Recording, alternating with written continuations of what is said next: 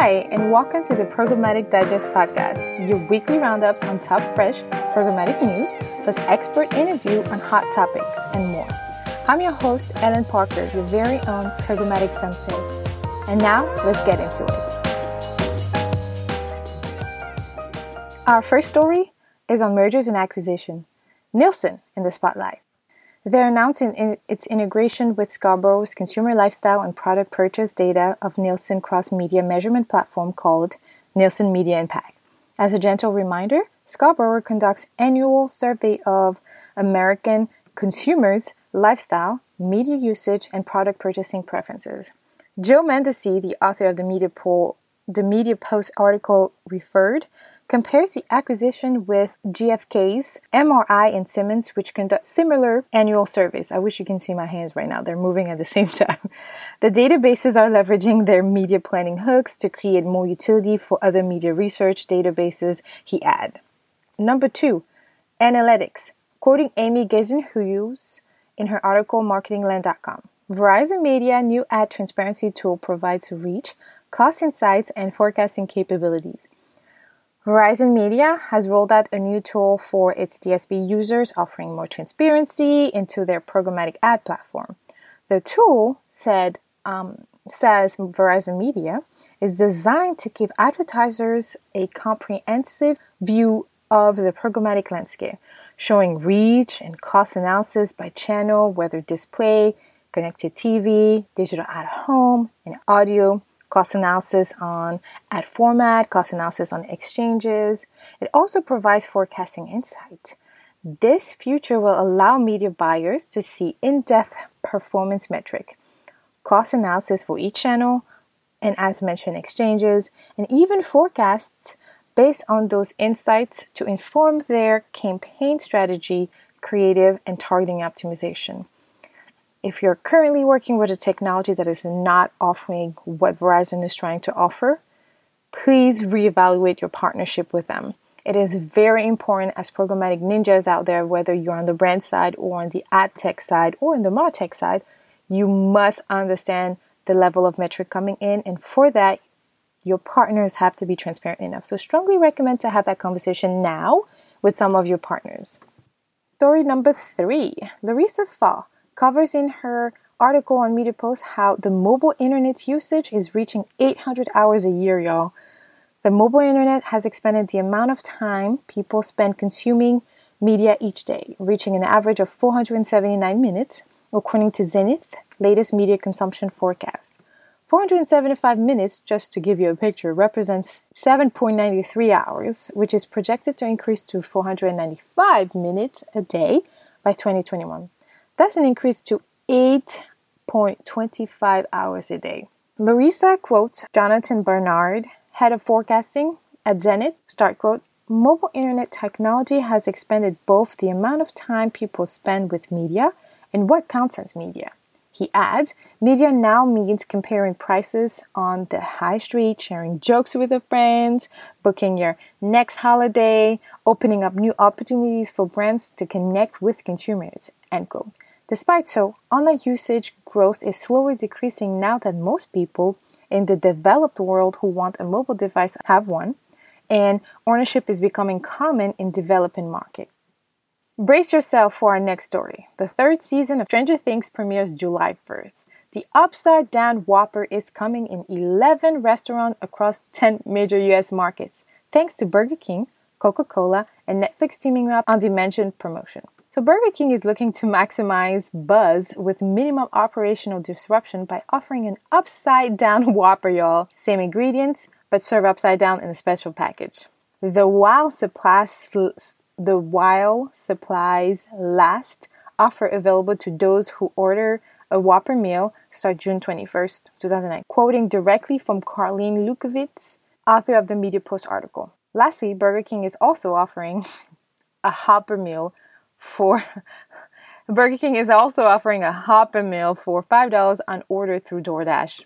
See what they did there? Hopper. Anyways, moving on to our next stories in the search world. Google announced plans to acquire business intelligence platform Looker for $2.6 billion. The company's technology will integrate as a service into the Google Cloud platform. It's also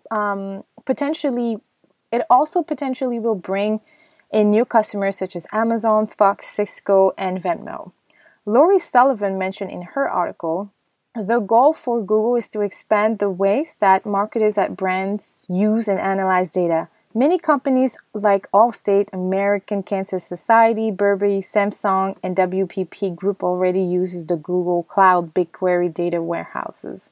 Amazon happens to be a current customer of Looker and also current competitor of Google. In addition to Looker launching a data optimization integration for Amazon Web Services back in 2017. Looker's existent partnership includes BuzzFeed, Hearst, King, Sunrun, WPP Essence, and Yahoo. Other Looker's customers include Lyft, Etsy, Fox, Sony, Hearst, Cisco, Better Doctor, and Credit Karma, mentioned Sullivan. Our last top news comes from an article in Adweek by Patrick Club. AI is better at recognizing items in higher income household, Facebook study says.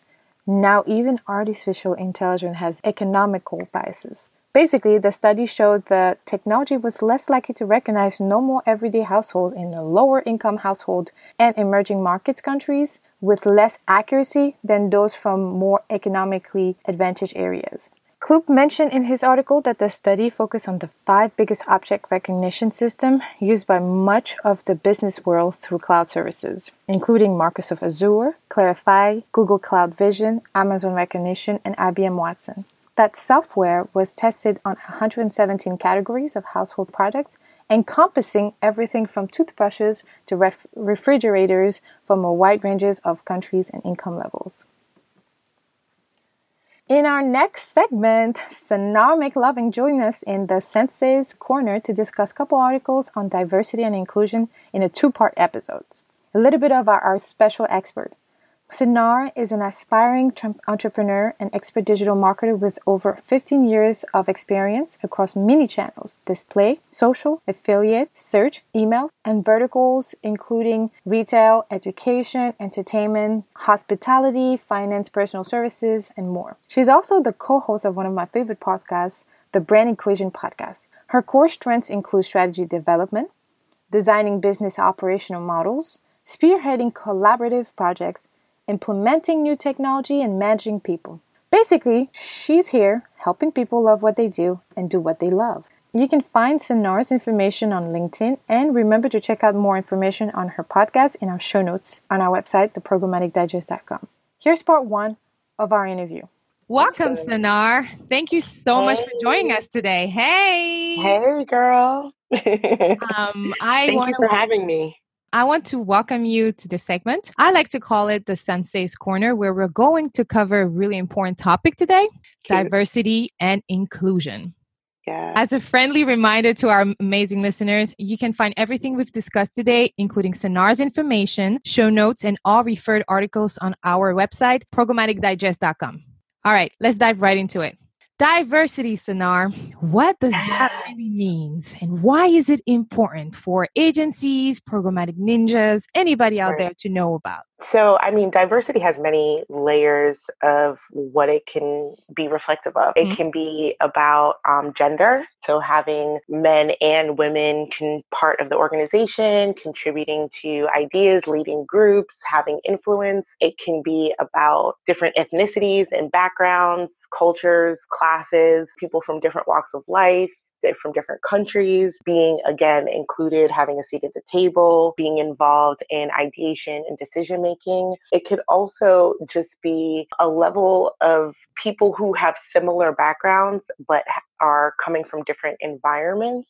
Mm-hmm. So, having people who now work in an organization that at their professional experience may be different, right? Maybe they worked in different verticals. Having diversity in a company really means that you have a plan, a strategy around how you intentionally incorporate different perspectives into your company and the things that your company puts out. And that's to me, that's taking the base definition of to be diverse. Right. So you mentioned gender, race, religion background, but also professional background, from all corners of the world, of course, culturally background. And so I want so financial background exactly. as well. And so I want to bring up on a podcast that I just listened to from eMarketer's podcast, Behind the Numbers. And so it was Paul Werner was hosting on behalf of the regular host, Marcus Johnson. I think it was published a couple weeks ago. And during the episode, he was dissecting why diversity and inclusion mattered with his hosts, Christine Anen and Maite Espinal. And so throughout the conversation, something really stood out to me in the episode because he brought out some statistic from Pew's research where I love that. Right. So they use gender diversity vision AI to analyze the representation of men and women in the Facebook pages of number of news sources. And so Pew's estimated that 43% of US adults read their news on Facebook. In those statistics, we were still 2/3 of individuals depicted were men and 1/3 were women. Yep. And I think that stat right there really hits the nail on the head of why diversity matters. We are in a different age. You know, it's 2019. The millennials, the Gen Zs, they are multinational, right? Yeah. They are so mixed, right, across, you know, family structure. You know, they've got 2 moms, 2 dads, biological parents, adopted parents, you know, different status as far as like not the traditional middle class families to more artistic or startup entrepreneurial focused, you know, endeavors. They also are Black, white, Spanish, Asian, you know, Blackanese, Spanish, Caucasian. You know, they're just having that be the where we are with the generations and how they expect to live in a world where the media, the brands that they see and they interact with are more reflective of the diverse nature of their world. Right.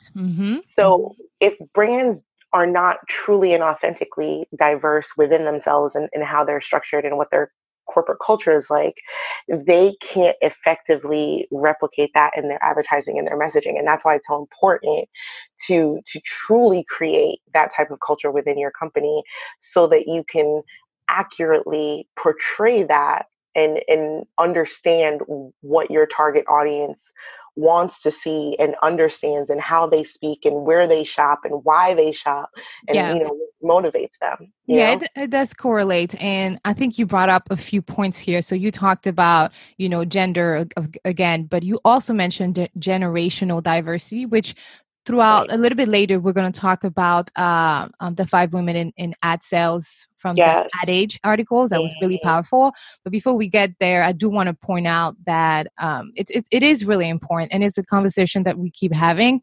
We're seeing some progress, but we're still not there. However, I do think that our generation is doing a much better job than the previous generation. Not that the previous generation is bad. I'm not discrediting what they are and what they've accomplished.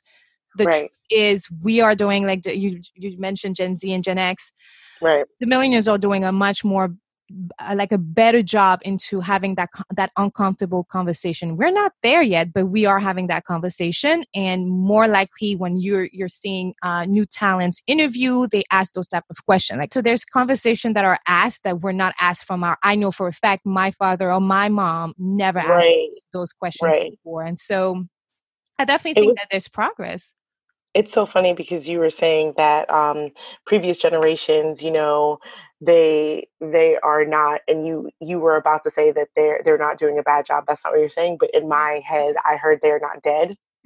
Yes, they're still there because the truth of the matter is that we are making progress. It is a conversation that's being had.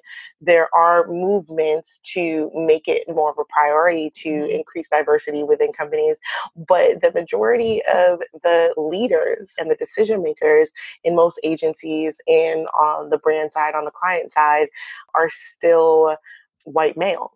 Yeah, I think we're going to go ahead and talk about that article because it's exactly what they said. And so for our listeners out there, it is an article on Ad Age. It's called A Seat at the TV's Table. 5 female ad sales executives on the long, hard road to the top. So the 5 female ad sales exec, I'm going to name them: Linda Yaccarino, chairman of advertising sales and client partnerships at NBC Universal; Donna Special, president of ad sales at Warner Media; Marianne Gambelli, president of ad sales at Fox; Joanne Ross, president and chief advertising revenue officer at CBS; Rita Farrow, president of advertising sales and partnerships at Walt Disney. I strongly recommend to the Ninja family out there to go ahead and read the article because it's very, very valuable and has candid answers. And they basically all agreed on one thing, and it's right at the beginning of the article.